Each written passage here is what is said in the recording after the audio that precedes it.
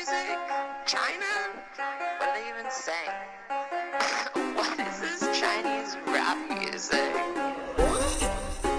Sounds like they're just saying ching chang chong. My chance new girl watch made in China. We play ping pong ball made in China. I'm leaving Beijing, Jeremiah Jenny wrote in the Beijinger last year. How many times have I read those words? Perhaps casually dropped over a couple pints at the Great Leap number 12, or maybe I read them in a blog post. It's one of those rewards for holding out here. Stay 5 years and you level up with a terminal case of black lung, a liver which only responds to pure formaldehyde, and the right to pen a valedictory essay on your way out the door. Stay here long enough and they might even do a podcast about you. Well, Jeremiah, you have stayed long enough. In this episode, we'll be discussing recent changes to Beijing. Jeremiah Jenny is a writer for Radii China and history teacher based in Beijing since 2002. He's taught late imperial and modern Chinese history at the IES Abroad program for over 10 years and has written extensively about China and Asia. He's also the proprietor of Beijing by Foot, leading walks and educational programs exploring the famous sites and hidden byways of Beijing. Jeremiah, welcome to China Econ Talk. Thank you, Jordan. Thank you for having me.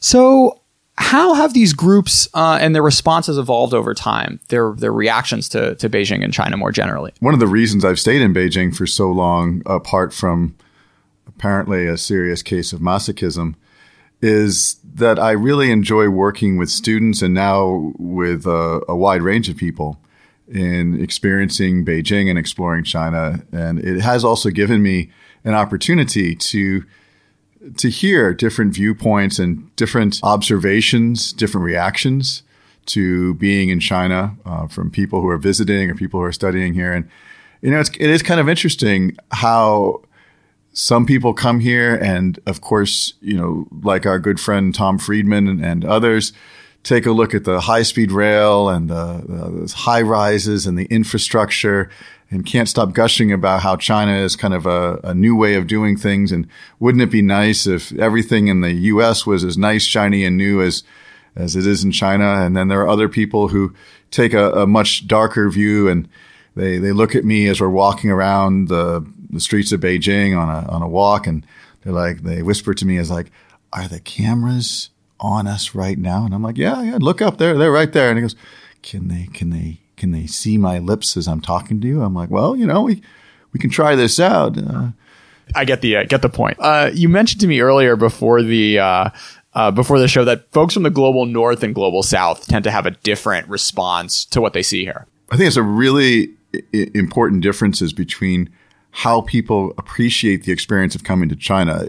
It's still the case that a lot of folks who are coming from Western Europe or North America, Australia, some of those countries that are perhaps a bit more developed, and certainly some of the countries which we consider Western, you know, there's still an idea when people come to China trying to either look for the China that was, you know, the old China, the authentic China, whatever that means, and often associating that authentic China with that which is oldest or most fits with a kind of a preconceived notion of a crazy China or a China that exists perhaps in old movies.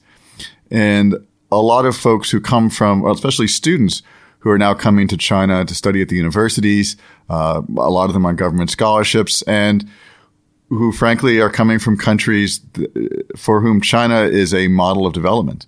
That a lot of folks are coming from the global south who come to a city like Beijing, and you know, it's probably, or perhaps at least the first city they've seen with an extensive metro network, the high-speed rail.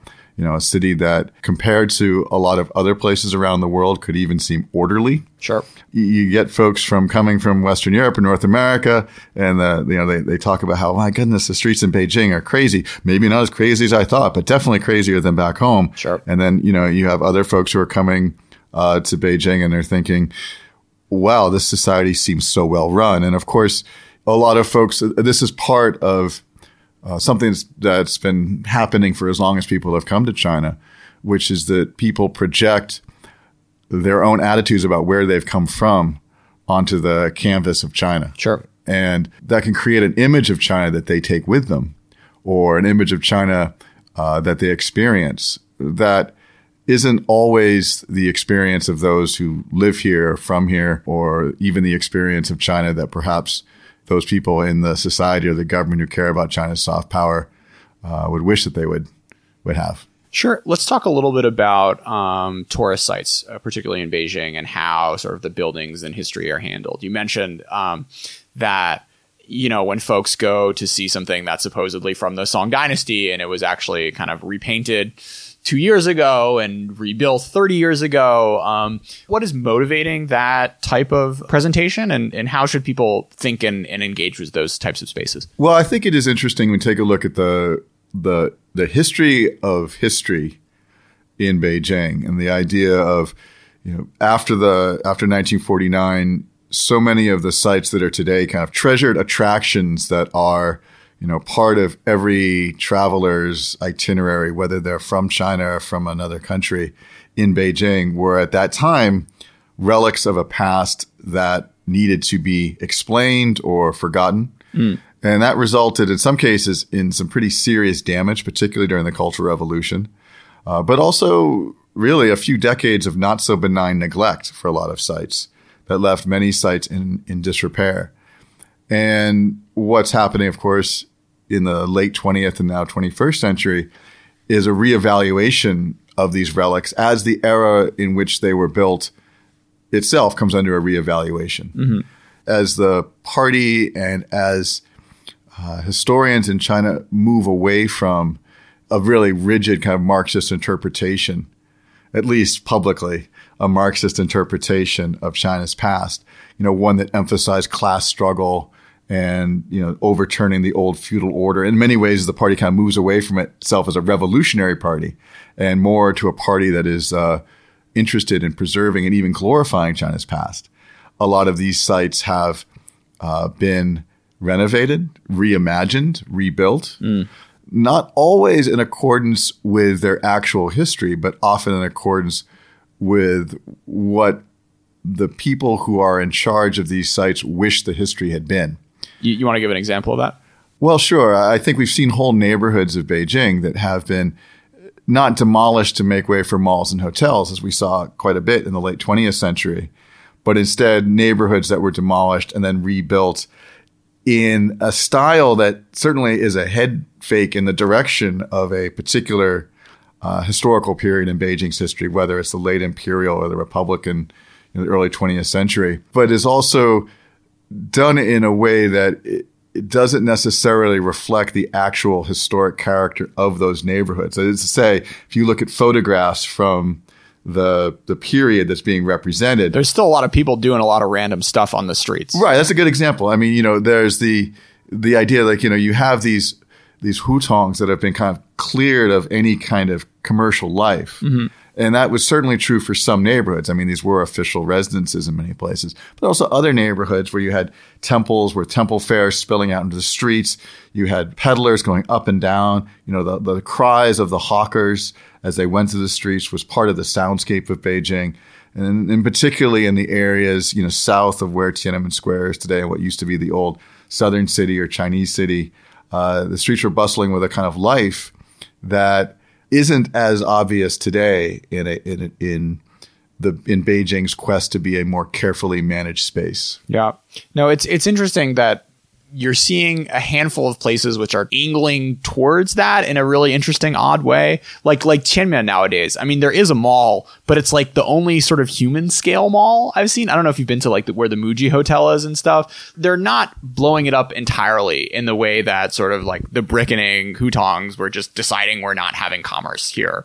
Full stop. I'm having Jonathan Chatwin on, I think, next week, and we're going to talk about like Shougang and how they're trying to make this Olympic Park sort of have a bit more of a reflection of its history as opposed to the Olympic Park for 2008, which was just entirely flattening neighborhoods and building and then throwing new buildings down. But seeing folks be a little more respectful, I guess, of history, but still, very much taking whatever a 2019 architectural mindset of a Chinese urban planner is and throwing that down onto different neighborhoods is a really interesting trend to watch. Yeah, I mean, I think from my perspective, from just as someone living here, if you're going to destroy a neighborhood and rebuild it, I guess I'd rather it be built with some kind of head fake to the past as opposed to some new gleaming steel and glass monstrosity. I think it reflects also probably a divergence, or I should say, a difference of opinion in the urban planners in Beijing. I think everyone has their different idea of what a modern Beijing looks like. Sure. I don't think anyone's really agreed on this. And you see the overlapping interpretations of modernity here in the city. Some of these plans, some of these visions have a place for China's past. And, one of the big buzzwords right now is cultural self-confidence, although it's not always clear entirely what that means. And whereas other folks, they're much more into the style that is reflective of cities around the world. As I mentioned at a talk at the Bookworm earlier this year, I was saying, some folks come to Beijing and they see the malls of the Chaoyang district and like, this could be anywhere.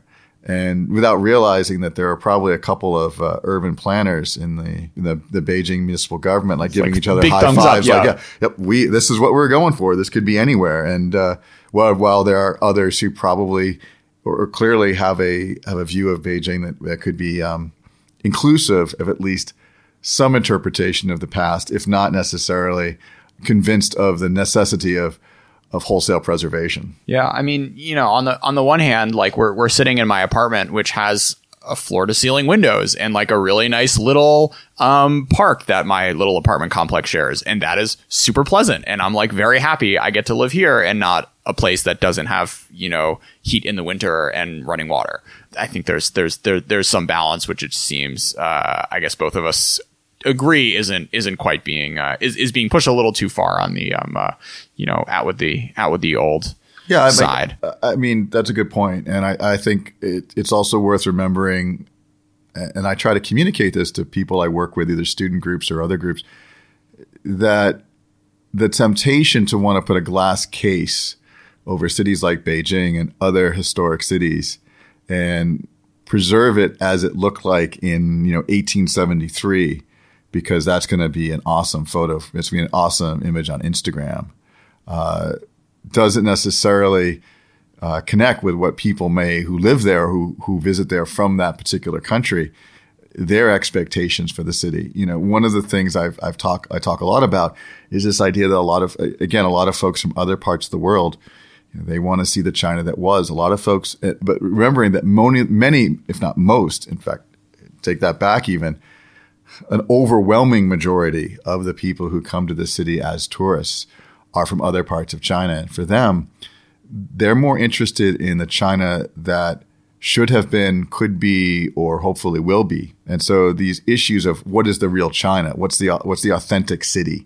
There are competing ideas of what that authenticity is. Sure. And Hutong life is an interesting curio, not the future. Oh, I mean, in that we saw this a couple of years ago when Dolce & Gabbana got into trouble by doing a photo shoot in the Hutong, and people freaked out about this, and they're trying to make China look bad. And I see this sometimes too. And I take groups through I try to keep the groups very small. I feel like Hutong walks need to be like less than 10 people if at all possible. But one thing I try to caution, some of the neighborhoods we visit aren't necessarily tourist neighborhoods. Mm-hmm. So I try to be careful about going there too often, and especially caution people about our guests about how they're interacting with the space. That one of the things I not to tell people not to take pictures, of course, but to be aware of the pictures that they're taking and how that might be interpreted. And the idea that, as in the case of Dolce & Gabbana, there may be folks in the city who feel like this is a way of reinforcing, stereotypes that people not from China have about, Chinese poverty. Sure. And in fact, wouldn't it be better off if we were all taking pictures of the newest skyscraper or the newest mall or something like that? I kind of like the malls. I don't know. There's we talk. My wife and I, we talk a lot about our occasional visits to what we call Mall Beijing, which is when we go to some of the. This is also kind of reflective of our age and place in life. But when our date night is going out to one of the malls and because it's got a nice movie theater and there's got unfortunately, and this is also. Thank you, urban planners, but a lot of the better restaurants, places to eat are being kind of forced gradually into 5th and 6th floors, baby, into malls. So it's it's a little weird. Like let's go to some of the better restaurants and let's do that in the food court. But there is an aspect of those malls on a hot, muggy August day, that can be quite nice. That said, there's a reason I've always lived in the Dongcheng district of Beijing. Even now with some of the sanitization, both good and bad, of the streets, sanitization in the sense the streets are a lot cleaner. Not so good in the sense that a lot of the local street life has, of course, been removed. But I still feel like a connection with Beijing. And again, I'm fully aware this is perhaps reflecting a bias that I came in with, but, reflecting a connection with the city and its past that I don't get as much when I'm, at Parkview Green or one of these new mega malls. Sure. So let's talk a little bit about the Qing dynasty. So how does the CCP want me to think about it? Well, one of the things we've seen change over the last really 30 years or so has been a new approach to how China's past is interpreted for the present. And it's been interesting to see. We were talking about this in the 60s and 70s. It'd be a lot about class struggle and the, anti-imperialism, anti-feudalism, and a rejection in many ways, almost an iconoclastic rejection of China's past. And this is something that, was seen in the Cultural Revolution, but obviously has its roots going back to the May 4th era and perhaps even before. But in the last 30 years, there's been a change in this. And it's a change that's also taken on a new twist in the last 2 or 3 years. Mm-hmm. And that change was a move away from this kind of rejection of China's past to a story that almost has almost religious overtones. This idea that, now when we look at China's past, we see it in a museum, we're presenting this image of so for 5,000 years, up until really kind of the mid-Qing era, or however thousands of years it is this week anyway, there was this glorious, incredible past, this glorious civilization. Xi Jinping is in Greece and he's talking about how great civilizations understand each other, that kind of thing. This glorious past. And then that's kind of halfway through the Qing era. And then there was a fall from grace at the hands of, evil foreign powers, people who look an awful lot like me, working with their traitorous collaborators from inside China that laid China low in the late Qing period and gave way to this 100 years of humiliation, which of course stretches beyond the end of the Qing and into the early 20th century, culminating with the Japanese occupation. And the way this is presented is this idea that this 100 years of humiliation, this is important to remember because China was glorious. It was brought down. And then the idea was people were trying to bring it back. People were trying to save China. People were trying to restore the glory, and none were successful. People with names like Sun Yat-sen, people with names like Zheng Guofan or Li Hongzhang. All these people were trying to save China, and none could. Until, of course, one man and one party, 6 foot tall from the Hunan Polytechnic Teachers College. 6 foot tall? Yeah, it was a legit 6 foot. Really? Yeah, wow. That was, the one, not to digress, but yeah, that was one of the things that Mao had going for him in early 20th century southern China. That's a big boy for 19. That's what I'm saying. He had a presence when he walked in. I always thought, I'm not a big fan of, yellow face casting or interethnic casting. But boy, we missed an opportunity when James Gandolfini, who played Tony Soprano, died, because I can't think of anyone who more physically embodied kind of that, what Mao probably was like in that era. But in any case, the idea was Mao was the one person who could redeem China. The party was the one power that could redeem China. And that, of course, gave the party in the present day, we're talking about now, a new legitimacy, divorced, if you will, from its revolutionary past. This idea that it was not about class struggle. It was about redeeming China from this period of 100 years of humiliation and setting China on the course to a future. Now, what that future would be, that's kind of what's kind of changed in the last few years. Up until the new era of Xi Jinping, that redemption was all about Mao and the Communist Party saving China in 1949. But what we're seeing now is a new version of this, if you will, that, and again, I'm going to beat this religious metaphor to death, but, Mao being like the John the Baptist figure, the guy who pointing the way forward for the great rejuvenator. And so now, you ask, what does the party want me to remember about the Qing Empire? And they want us to remember that it was, in some ways, a high point of Chinese civilization, particularly under and the Kangxi, Yongzheng, and Qianlong emperors. But, it was also a period where China was preyed upon by foreign powers that brought China down, and that it required extraordinary measures by extraordinary leaders, the successors of whom are still firmly in place. Thank you very much.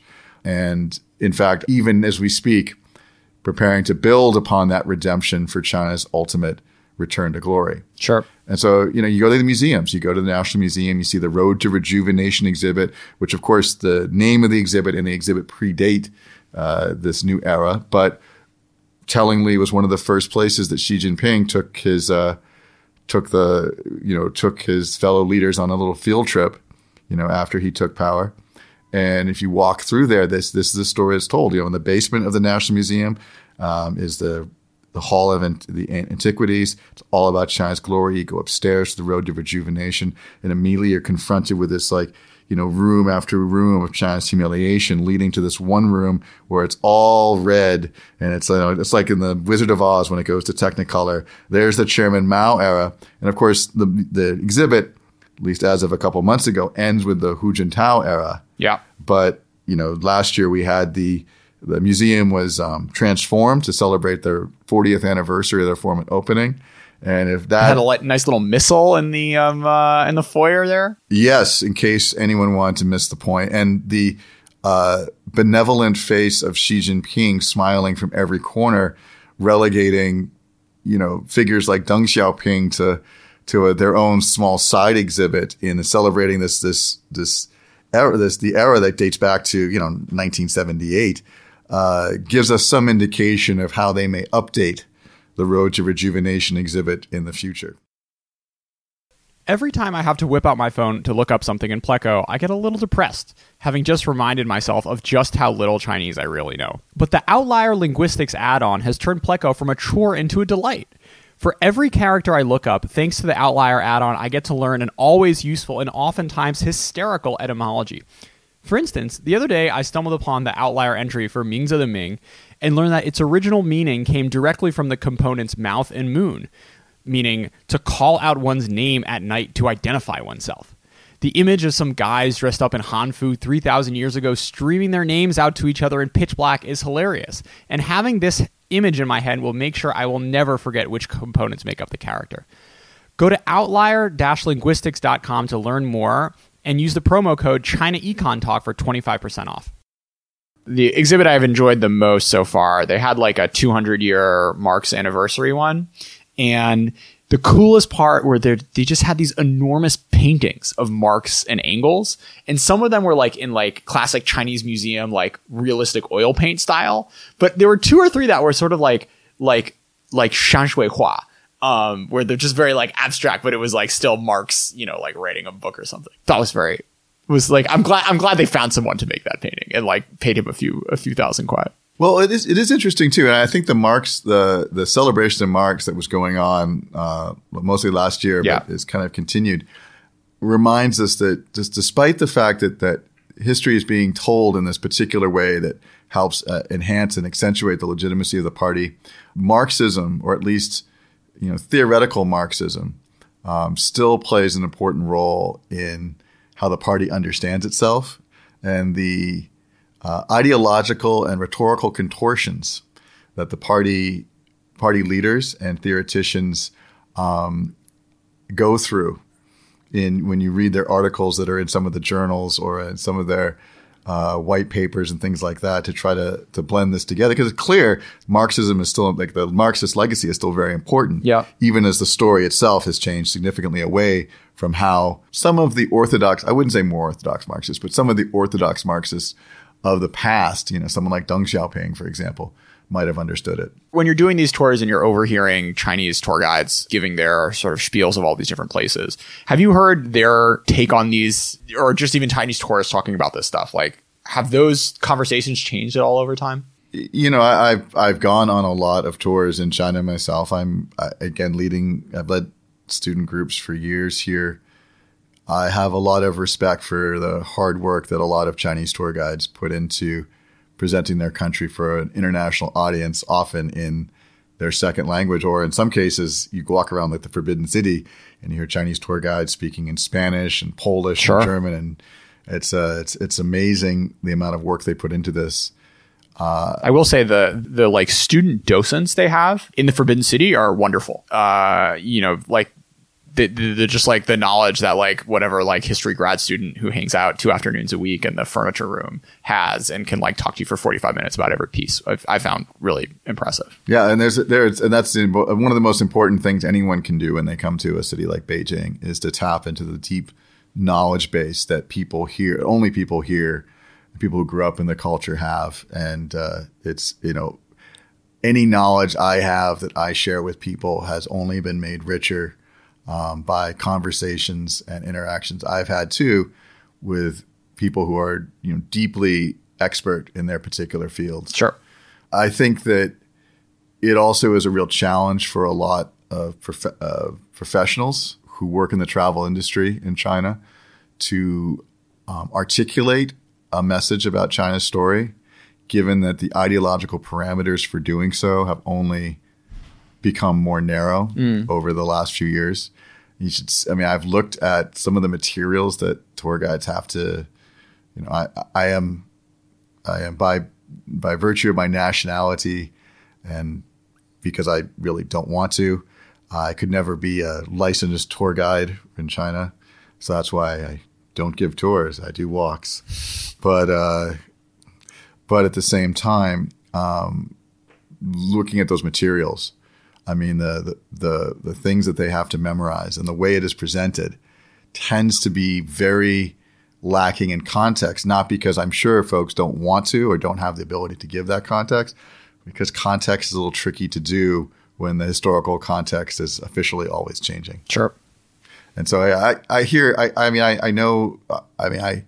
read a lot of the same materials, and the kind of pressures that a lot of people here are under is immense. And what I try to do in my own small way is to work within that existing ecosystem to help provide context, and maybe to also do it in a way that helps to make rather complicated parts of Chinese history a little bit easier for people who aren't Chinese to understand. Sure. And to also perhaps make more complex a lot of the simplistic notions that a lot of people from other parts of the world come to China, bring with them to China.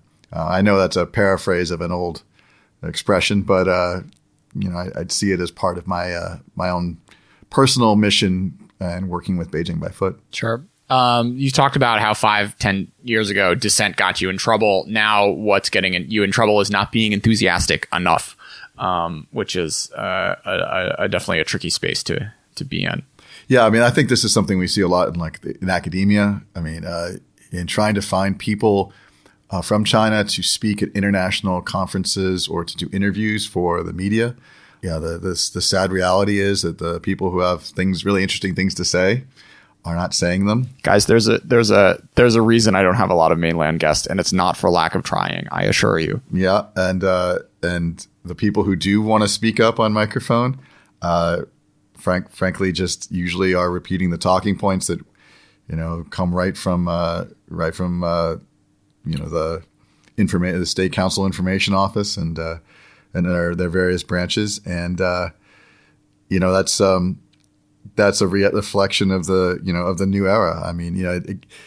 There was a way of understanding this, 10 years ago, 15 years ago, during what, God love us all, seems to be the glory age of freedom and liberalism. That was the Hu Jintao era, and that there was spaces for dissent within Chinese society, and the idea was you could speak up about certain issues as long as you avoided very sensitive topics, or more importantly, you spoke about those issues but didn't follow it up with "and who's with me" and try to organize. It does feel like today, and this is from conversations with a lot of people, that not dissenting is not enough. It is how enthusiastically are you agreeing with the ideological trends that are being current or being favored by the party and its leaders. Sure. Let's talk a little bit now about the contrast you see in the way Beijing and Taipei portray their history. Right. Yeah, I don't know if I could do this job in Taipei. Like my job, I do. I was in Taipei, and granted, I wrote an article last year about this. Like I was in Taipei for a week, fell in love with it, and then wrote one of these effusive, like, oh my God, this place is awesome articles that was exactly the kind of thing that we all make fun of people like Tom Friedman for doing. Sure. But one of the things I did notice, I was there doing research for an article that was eventually published comparing the Forbidden City and the National Palace Museum in Taipei. Mm-hmm. And one of the things I noticed going around the National Palace Museum was, just how much information was given and how much of the information was contextualized in a way that I think would make it a richer experience for those folks who maybe did not grow up within Chinese culture. And that was obviously a very clear, of many differences between Beijing and Taipei. So it's just like the comfort with mixed messages coming out of Chinese history. History, of course, isn't all good and all bad. And one of the challenges is when you present history is when you present a subject or any subject and all you can talk about is the good and you don't have any bad in it, people have a hard time believing it was as good as you say it is. Mm-hmm. It's the same reverse. If you talk about how some place is all bad, people will probably think it's not quite as bad as you thought it was. And one of the keys when you're talking about history or teaching history or presenting history is, there's good stuff and bad stuff that happens. And one of the things, all historical narratives are created. All historical narratives are in some places products of the present reality of the places where these narratives are being deployed. Mm-hmm. There is a clear difference when it's such a controlled media information environment or closed information environment like you have in Beijing versus a more open information environment like you have in Taipei. And it makes appreciating the history, appreciating the story. You hear a lot from Chinese the Chinese state about how soft power just doesn't translate here. China's story, people aren't hearing China's story. And part of that is just the way it is being told, the way it's being presented when people arrive in China is very different from the way it's being presented when you're in Taipei. The sort of most obvious difference between the museum in Taipei and Beijing and is that Beijing there's just like a ton of replicas everywhere. I think the architecture is also really striking in the National Museum. It's super Soviet. It like makes you feel really small and insignificant walking into that foyer or whatever where it's just like 7 floors of space. I feel like the Taipei Museum feels much more intimate. There's not kind of like this like imposition of like grandeur that like is supposed to like overawe you and make you feel like small and sad. The other thing that really struck out to me, which I think is sort of fun, is in the National Museum in Beijing, they have this whole room of like tribute. But it's like modern tribute. It's like all the random gifts that ambassadors and foreign ministers and presidents have given to China, which of course makes for terrible art, right? This is like basically like these really like ugly, showy, shiny things, like terrible paintings or whatever. But the fact that that is something that is deserving of a wing of your national museum when in fact, these sort of expensive trinkets have nothing to do with China, I think is a really striking detail. Well, yeah, I think the goals of the various museums are different. You have the National Museum, which of course started as 2 different museums, the Museum of Chinese History and the Museum of the Revolution, and then was combined into a single mega museum a few years ago. Yeah, part of that is we were talking about, is kind of to emphasize the glory of the past and the glory of the future. Mm-hmm. And this notion that, it's very much designed to remind people of China's place in the world. So and this is also something you see in a lot of other similar countries as well. In the tombs of Kim Il-sung and Kim Jong-il, there's a room of all the gifts they were given over the years as well. Perhaps not the model that the Chinese leadership is going for, but comes from a similar place. Our people have heard about how there may be people in the world who don't like us, but that's not true because look, we've gotten look at how much honor we've accrued. Right. Look at all these ivory products we have on display. So there's that.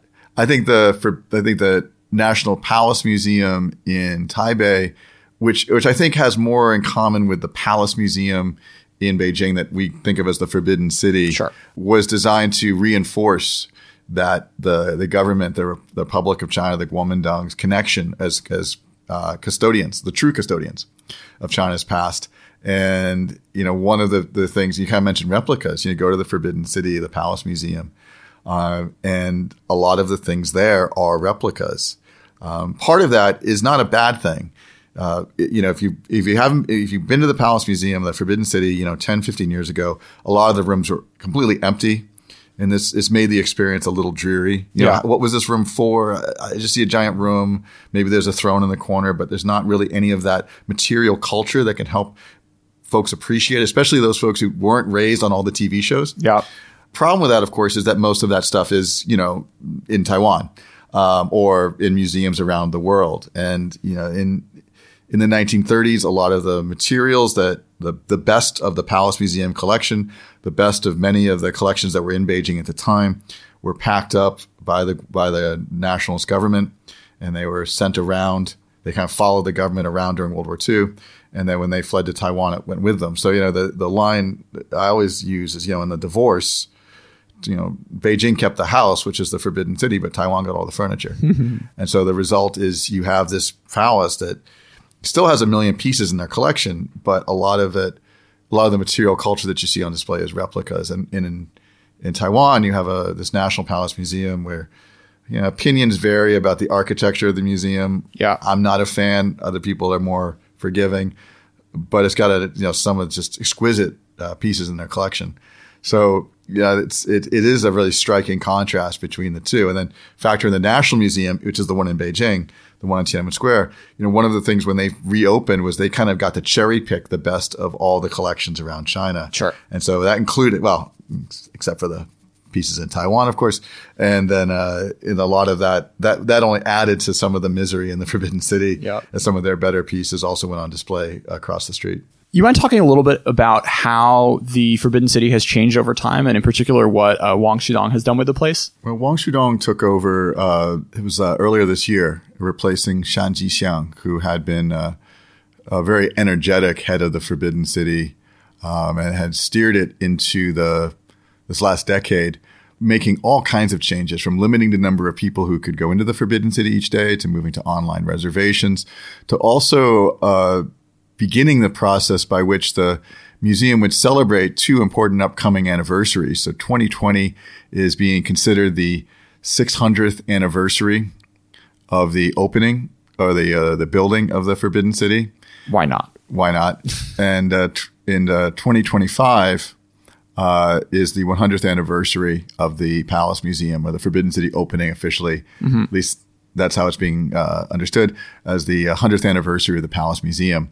So the idea under Shan Jixiang and under Wang Shudong is to have about 95% of the Forbidden City open to the public and renovated, at least by 2025. And there's been a lot of work being done. A lot of new spaces have been reopened. A lot of new spaces have been renovated, or have also been renovated in ways that keep with kind of the historic character, again, with using reproductions to recreate the material culture. Sure. At the same time, I think there's still some debate among stakeholders in the Forbidden City as to what it should be. And I think to compare it to the debate to 2 museums, 2 perhaps better known museums, there's a question of whether it should be Versailles or the Louvre. Mm-hmm. Should it be an example of palace life, a historical replica of what it was like, back in the days of the emperor, as an educational tool for history? Or should it be a space that's used to display the still very impressive collection of art and artifacts that the museum currently has? So I don't know if it's been exactly decided yet. As I said, Wang Shudong just took over this year. He did a lot of great work out in Dunhuang, where he was the director of I think it was the Dunhuang Institute. Sure. Up until recently. So, hopefully he'll continue a lot of the work that's been going on. Do you have a preference as to what path it should go down? I mean, I guess the answer is a bit of both, right? A bit of both. I guess, this is just my personal interest. I'd like to see it, more like you can walk around the rooms and see this is what it looked like in the 18th century, more than just another, exhibit space. Mm-hmm. But I think there's probably room for both things to be done. It's the legend of it having 9,999 and a half rooms. Surely they can find spaces for both uses Sure. among those rooms. I had a recent discovery. I went like northeast the other day in the in Gugong, and they have this like it's sort of like a Shakespeare Globe type theater. It's like 3/4 of the way around. It's 3 different stories. It's basically they used to put on plays, and it's really fun the way they did it up, and you can really imagine yourself being there, like sitting in the Emperor's box. And yeah, there's the theaters there are really interesting. There's a corresponding one in the Summer Palace as well. Oh yeah, and these stages had like the most. I mean, they're almost like IMAX for the 18th century. Seriously. Because they were huge.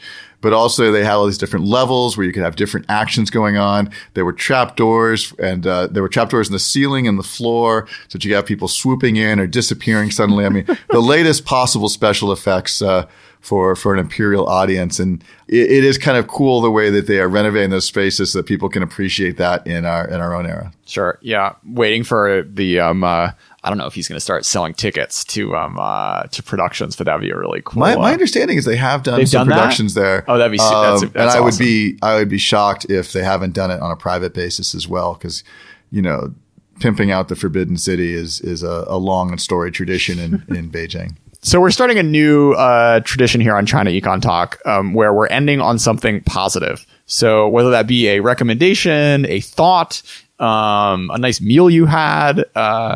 What's on your mind this week, Jeremiah? Well, if you're visiting Beijing, this isn't necessarily a new space, but it's a space that I think often gets overlooked.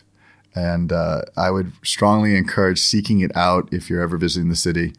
It's the Shijia Hutong Museum, which opened, it's now well over 10 years old, but was created with support from the Prince's Trust.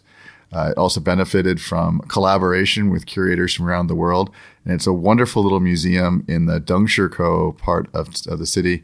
If you're interested in the history of these Hutong, the alleyways of Beijing, there's some really cool exhibits there. One of them I love particularly is a sound booth where you can go inside, and admittedly, the interface is only in Chinese, but you can dial up some of the sounds of the city going back to the 70s and 80s. In particular, the songs of the peddlers. These are the guys and men and women who would walk down the street selling baozi or selling watermelon or helping to sharpen knives. And they all had their distinct songs and cries that people would listen for from inside their courtyard home. So you can dial those up. They also have some recreated rooms of material culture from the 60s and 70s, another room from the 80s and 90s they're pretty fascinating as well. It's not a big space. It doesn't take long to visit it. But if you're looking for a museum that goes light on the propaganda and heavy on the local Beijing culture, recommend visiting the Shijia Hutong Museum. That's the name of the Hutong is Shijia Hutong, Shijia, and it's in the Dengshiko neighborhood of Beijing. I got 2 museums for you if we're gonna do museum theme. So the first is the Eunuch Museum, which I would be very disappointed if you've never been to, Jeremiah. Oh no. I just reviewed two eunuch books. Okay. And I have not been to the. So apparently there was there's some hotshot eunuch, and it was his grave. And then that sort of became the place where all the eunuchs got buried. Where's it located? It's way, way out west. Is it near Early Zhuang? I don't know. It was like a 45-minute cab ride. Yeah, there was what was once a village back then, but there was a place called Early Zhuang where a lot of the eunuchs from the late Qing were buried. I'm sure that's, yes, I remember reading panels about that. Okay. But it's in this like middle of nowhere neighborhood with you'll be the only person there. And it's very creepy, but it is fun. And they have these like very graphic depictions. And also you kind of get the, speaking of like, history telling in narrative sense, there's not a whole lot of like pro eunuch material in the eunuch museum. Basically it's like terrible eunuch after terrible eunuch after terrible eunuch. Though, Sima Qian, my Zheng He. Yeah, Zheng He. There, some guys who really delivered the goods. Some people who actually made the cut after getting the cut, I promised two. Oh, so the other one, I was in Hangzhou the other week, and they have a tea museum, which is in the middle of nowhere, like in the West. There's very little around it, but the exhibitions were like above average for a Chinese museum, but was really great was the grounds. It's super well situated. There are all these little tea houses. You don't have to necessarily drink their overpriced tea, but you can kind of sit there and enjoy yourself. And just walking around, there's tea farms actually all around you as well. So really well sited space. So definitely some museums with redeeming qualities that deal with Chinese history here in the mainland. Yeah, I guess the suggestion would be if you're interested in museums, some of the smaller museums that focus on very specific topics, often I find more fascinating than some of the larger museums that tend to get more attention from the state, but also that isn't always a good thing. Yeah. It's particularly true of the various provincial museums that you'll see in different capitals around the country. When I go with students and the tour guides are like, let's go visit such and such provincial history museum, I tend to be a little skeptical along the lines of, yes, that sounds fun, like having unprotected rough sex with a porcupine. So maybe we'll skip that and instead try to find the tea museum. Yeah, I mean, there's also like contemporary art museums. There are some super well-funded ones, and the buildings are really beautiful, but that's sort of on another plane than the kind of stuff we've been talking about over the past episode. I'm not sure you can. Yeah, I think a really cool future episode. I'd be really interested to listen to this, and maybe it's already been done on one of the other SupChina podcasts, but talking about the glut of museums. Yeah. In China, the amount of space devoted to museums, and yet still the relative shortage of international museums that would be familiar to a global audience. Sure. Jeremiah Jenny, thanks so much for coming on China Econ Talk. Thank you for having me. I really enjoyed it, and good luck with the podcast.